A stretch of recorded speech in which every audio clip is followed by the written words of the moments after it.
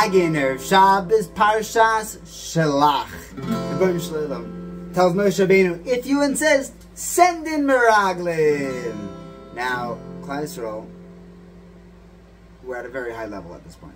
Right? The Dor Midbar, the Dor Deo, they knew Hashem, they were close to Hashem. Deo, Das is Lashon Chibur. And they picked out Anoshim, the leaders of Klal Yisrael, to go into Eretz Yisrael to scout it out. Moshe Rabbeinu thought it was a good idea. It must have been that they thought it was a good idea. You know, it was a good idea. It was a good idea, no? But alas, not. What were they doing? What were they saying Lashon Hara about? So, Rabbi Breidowitz pointed out that we already had a nevuah from Nadav and Avihu that Moshe Rabbeinu was going to die the moment they came into Eretz Yisrael. And Meraglim said, what are we going to do without Moshe Rabbeinu?